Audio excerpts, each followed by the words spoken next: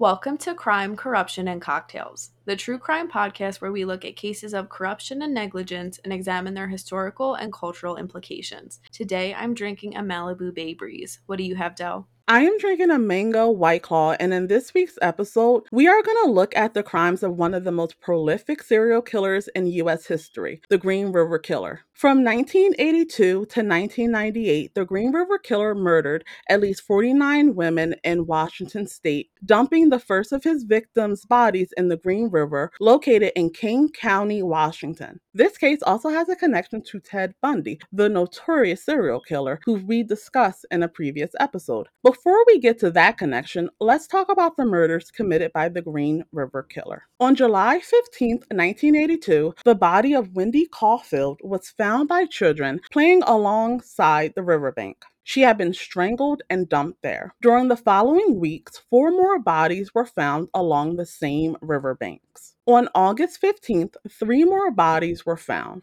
Due to the amount of similarities between the dumping location and the victims, a police task force was established to help catch the Seattle area serial killer. There were many suspects, but one became a prime focus of the police due to his connection with the local prostitutes. That suspect's name was Gary Ridgway. Gary Leon Ridgway was born on February 18, 1949 in Salt Lake City, Utah. He was the second of 3 sons to Mary and Thomas Ridgway. He had a troubled childhood, and many people who grew up with him described his mother as domineering. He often witnessed violent arguments between his parents. Another note about his childhood is that his father often complained about sex workers. This would be the demographic of women that the Green River Killer would eventually target. In the spring of 1983, a prostitute named Marie Malvar was last seen with a man that matched Ridgway's description. The police questioned Ridgway, who denied any knowledge of Malvar, and the police lacked evidence to charge him with anything. In May of 1984, Ridgway passed a polygraph exam where he denied killing any women. The police had nothing to go on, and so they decided to take an unusual step to solve these murders. And this is where Ted Bundy enters the story. Ted Bundy reached out to the lead detective in the case to offer his assistance. Despite Bundy being a convicted serial killer and known sociopath, the detective agreed to fly to Florida to interview Bundy. This proved to be the best decision. Bundy hypothesized that the Green River Killer was revisiting the bodies of their victims and performing sexual acts on the bodies. In 1987, due to his connection to 2 new victims, the police asked Ridgway to provide a DNA sample. Since DNA testing was of poor quality at the time, it would take 10 years to connect Ridgway to the killings. During this time, until 2001, at least 20 more women would be killed. The advance in DNA technology helped definitively tie Ridgway to the murders. The Washington State Police Crime Laboratory described it as a last-ditch effort and was able to prove that Ridgway had murdered the early Green River Killer victims. Ridgway was arrested on November 30th, 2001. He was arrested in connection with 4 women. 2 years later, he pled guilty to 48 first-degree murder charges in exchange for avoiding the death penalty. He confirmed that Ted Bundy's hypothesis was correct, and he would often return to the bodies of his victims for sexual gratification. On December 18, 2003, Ridgway was sentenced to life in prison for each murder with no possibility of parole. He is currently housed at Washington State Penitentiary in Walla Walla, Washington. Jenny, what do you think of the Green River Killer? He is so creepy to me. We talked about the Green River Killer a little bit in our Misty Copsey episode, so listen to that if you have the chance. People thought he had possibly been connected to her disappearance. We didn't think so, but it's another interesting case that we're very proud of. He reminds me a little bit of Jeffrey Dahmer in a way. He seemed kind of like dorky and mild-mannered and like unsuspecting because of that. It's very scary how he had picked up a woman and then he went and like took her in the woods and killed her all with his son like 30 feet away or something like that. And he would make women comfortable by putting toys in his car, and he would show them pictures of his family to make him seem like he was just like a, like a lonely family man that wouldn't hurt them. And he knew he'd get away with killing sex workers, and he has openly said that in interviews, which is horrifying and just another example of stuff that we've mentioned on this show quite a few times, that people go after certain groups of people because they know they can get away with it because either the police won't really care and won't be looking for them, or their families won't necessarily know and won't be looking for them. I think his like hatred of prostitutes, there's a little bit like of a level of entitlement in that too. And he's another example of a killer that had issues with his mom, which is such a stereotype for male serial killers. Ridgway admitted to having issues bedwetting like well into his teen years, and his mom would clean him up even when he was a teenager. So that made him uncomfortable. His mom definitely overstepped boundaries by doing that with him, and that made him have a sexual desire for his mom, but also a hatred of her at the same time. I think it's clear that he hated women, and I'm sure his feelings toward women came from his mom too. Something that I do think is really interesting, he is one of the most prolific serial killers. We know that he murdered around like 40, 50 women for sure, and I think he admitted to more. But I think he's kind of like a forgotten about serial killer. He's definitely like up there on like serial killer lists, but he's, people always talk about Ted Bundy and Jeffrey Dahmer and John Wayne Gacy. And I don't think people talk about the Green River Killer as much when he did even more damage, for lack of a better term, than Ted Bundy did. So I definitely agree with your assessment of Ridgway. I think that Gary Ridgway was someone who had no regard for other people, especially not women. I think that when he spoke about women, even his own mother, it was with a level of disrespect. And you can see that in his crimes and the way that he handled the bodies afterwards. He has spoke about, well, the reason why he engaged in acts of necrophilia was because he didn't want the women to put up a fight. He was tired of women always fighting with him. And so he engaged in necrophilia, which is just disgusting and gross. And it's one of those things where it really shows you that even in death, women are just an object to him and something to be used for his own gratification, and then he just moves along. Gary Ridgway was definitely someone who was influenced by his father's opinions of sex workers, and it's definitely evident in the way that he talked about them. While he definitely had negative feelings about his father, it just goes to show you that even if you don't have the best relationship with your parents, you're still going to internalize their different views, whether those be positive or negative. One of the things that you had mentioned was how, despite being the second most prolific serial killer, the Green River Killer is not the most well known. Why do you think that is? I think there's a few different things. I can't definitively say, like, yes, I know for certain this is why, but we've talked about Ted Bundy, and, there was, I guess, a sex appeal to him. The big thing with him that I'm sure most people know about is people were very charmed by him and they thought he was very attractive. In my opinion, Gary Ridgway is not very attractive. I don't find Ted Bundy attractive either, but he's not, I guess, traditionally good looking. So he doesn't really have that. And then in regards to, I guess, his manner of killing, I'm by no means downplaying what he did. I think Gary Ridgway was a evil, brutal person, but he was strangling prostitutes, and people don't necessarily care about sex workers, especially in like the 80s and 90s. To the public, he didn't really have, like, I don't know, a signature, maybe, for lack of a better word, whereas someone like Jeffrey Dahmer was then like dismembering people and eating them and like keeping them in his fridge. So that's super notable. We had mentioned John Wayne Gacy, and we did an episode on him as well. And he was putting victims in his house, he was burying them in his yard and in his crawl space. And that's more notable aspect of him. We're by no means saying that he was not a brutal person. We're not downplaying what he did. He destroyed people's lives, families' lives, but there's nothing unique, I guess you could say. There's nothing that, I guess, the media or the public really like latched onto with him. What do you think? I definitely agree with you. This is just my theory, but it also goes with what name we associate with the crimes. So for Ted Bundy, John Wayne Gacy, Jeffrey Dahmer, we use their names in association with their crimes, right? Ted Bundy did this, Jeffrey Dahmer did that. But when it comes to Gary Ridgway, we seem to always use the moniker that he was given by the media, which I think detaches people from the crimes, because just like with other people people that are just known by a moniker, there's mystery to it.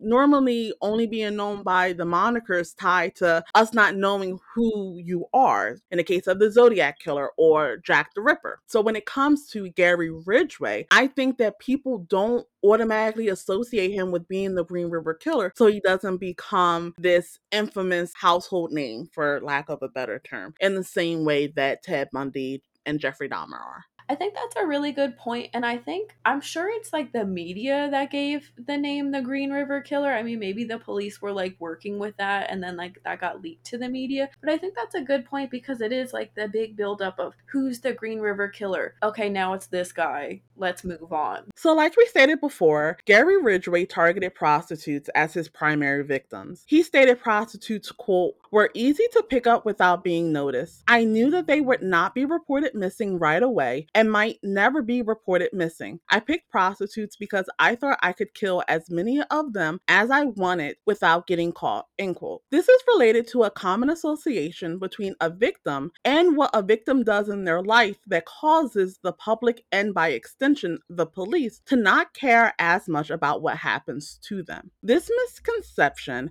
is often termed the perfect victim myth. The perfect victim myth can be described as the expectation that victims have nothing in their background that can be considered a moral failing, and that a living victim of a crime's reaction must be one of high emotions and outward displays of sadness and or anger. This myth has been seen in sexual assault cases where things unrelated to the question of consent are used to show a victim wanted the sexual encounter. These include comments about what the victim was wearing, whether they said no or fought back, how long it took the victim to report the crime or if they reported it at all, any drug or alcohol use, a victim's sexual history, and a victim's relationship with the perpetrator. The perfect victim myth is one of the factors that has led to the reporting of sexual assaults and conviction rates for sexual assaults being low. According to RAINN, only 310 out of 1,000 sexual assaults are reported. Of those, only 50 out of 1,000 resulted in conviction, and 28 out of 1,000 resulted in the incarceration of the perpetrator. RAINN estimates that for every 1,000 sexual assaults, 975 perpetrators will remain free. Jenny, what are your thoughts on the perfect victim myth and its effects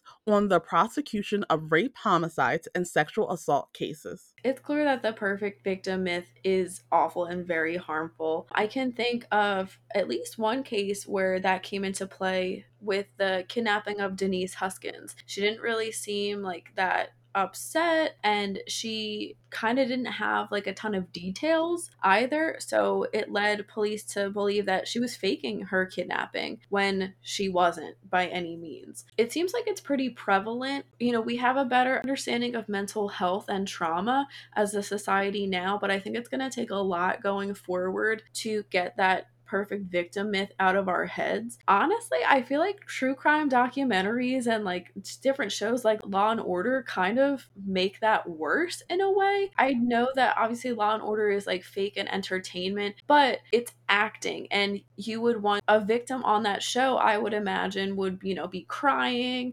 very clearly upset about what happened to them. And that's, not always the case in real life. People process things very differently. As for the effects on rape, homicide, and sexual assault cases, I think those numbers are clear. And part of why sexual assault isn't as reported, I think we've said this before, there is a culture of questioning the victim. And if you don't fit into this, then I'm not going to take you seriously. And again, I think it also goes into who is worthy in the media. We've talked about countless cases where it was someone's race, someone's like socioeconomic status, someone's profession, where people didn't want to believe them because of that. I mentioned Misty Copsey before. Misty Copsey's mom had issues with substance use. And I think the officers in that case partly did not care about Misty because of the actions of her mother and because she had had some run-ins with the law. flaw, but that by no means makes her any less of a victim. And I think that's something that people sometimes don't understand. You can be the worst person in the world. You can be an abuser yourself. You can be a perpetrator of violence or a petty criminal. That doesn't mean you don't deserve some type of protection and justice in your life. I wouldn't be surprised if some of these women that Gary Ridgway killed were known to the police, just with the nature of street sex work, especially during the 1980s. So I'm sure, if some of them recognized these women, they would automatically know, okay, I picked her up in this area and charged her for sex work, and they might go into this case not putting their best effort forward. I think once the victims did start piling up, there was a public call to action, and I think the police did bring in a lot of forces to try to figure out who this guy was. So I'm happy that that all eventually worked out. I don't think someone's history should really play a role in what their perpetrator, I guess, gets sentenced with. I don't think that's fair, and I think that's a major flaw in our justice system. What do you think? I definitely agree with you. When looking at a victim's trauma response, I think that, like you said, people have this kind of tunnel vision when it comes to what it should look like, and everyone responds to trauma differently. You can't even assume that because someone's a victim of X crime, that they're going to respond in the same way. Some people are like outwardly emotional. Some people shut down. It's connected to that fight, flight, or freeze reaction that we all have. And that doesn't just happen when the crime is happening to you, but also afterwards and how you interact with people. All of those trauma responses are valid. And like you said, should not play a factor in whether the perpetrator is arrested and convicted for it. And when it comes to the past history of victims, in addition to rape, homicides, and sexual assault cases, I hear this a lot in police brutality cases. So, for example, when it came to George Floyd and his murder, a lot of people brought up the fact that he was on fentanyl, the fact that he had previous run-ins with the cops, the fact that he was previously incarcerated. Like, none of that matters when it comes to the question of was he murdered by the police. All that matters is what was happening in that moment. When it comes to the perfect victim myth, it just goes along with people being very desensitized to violence.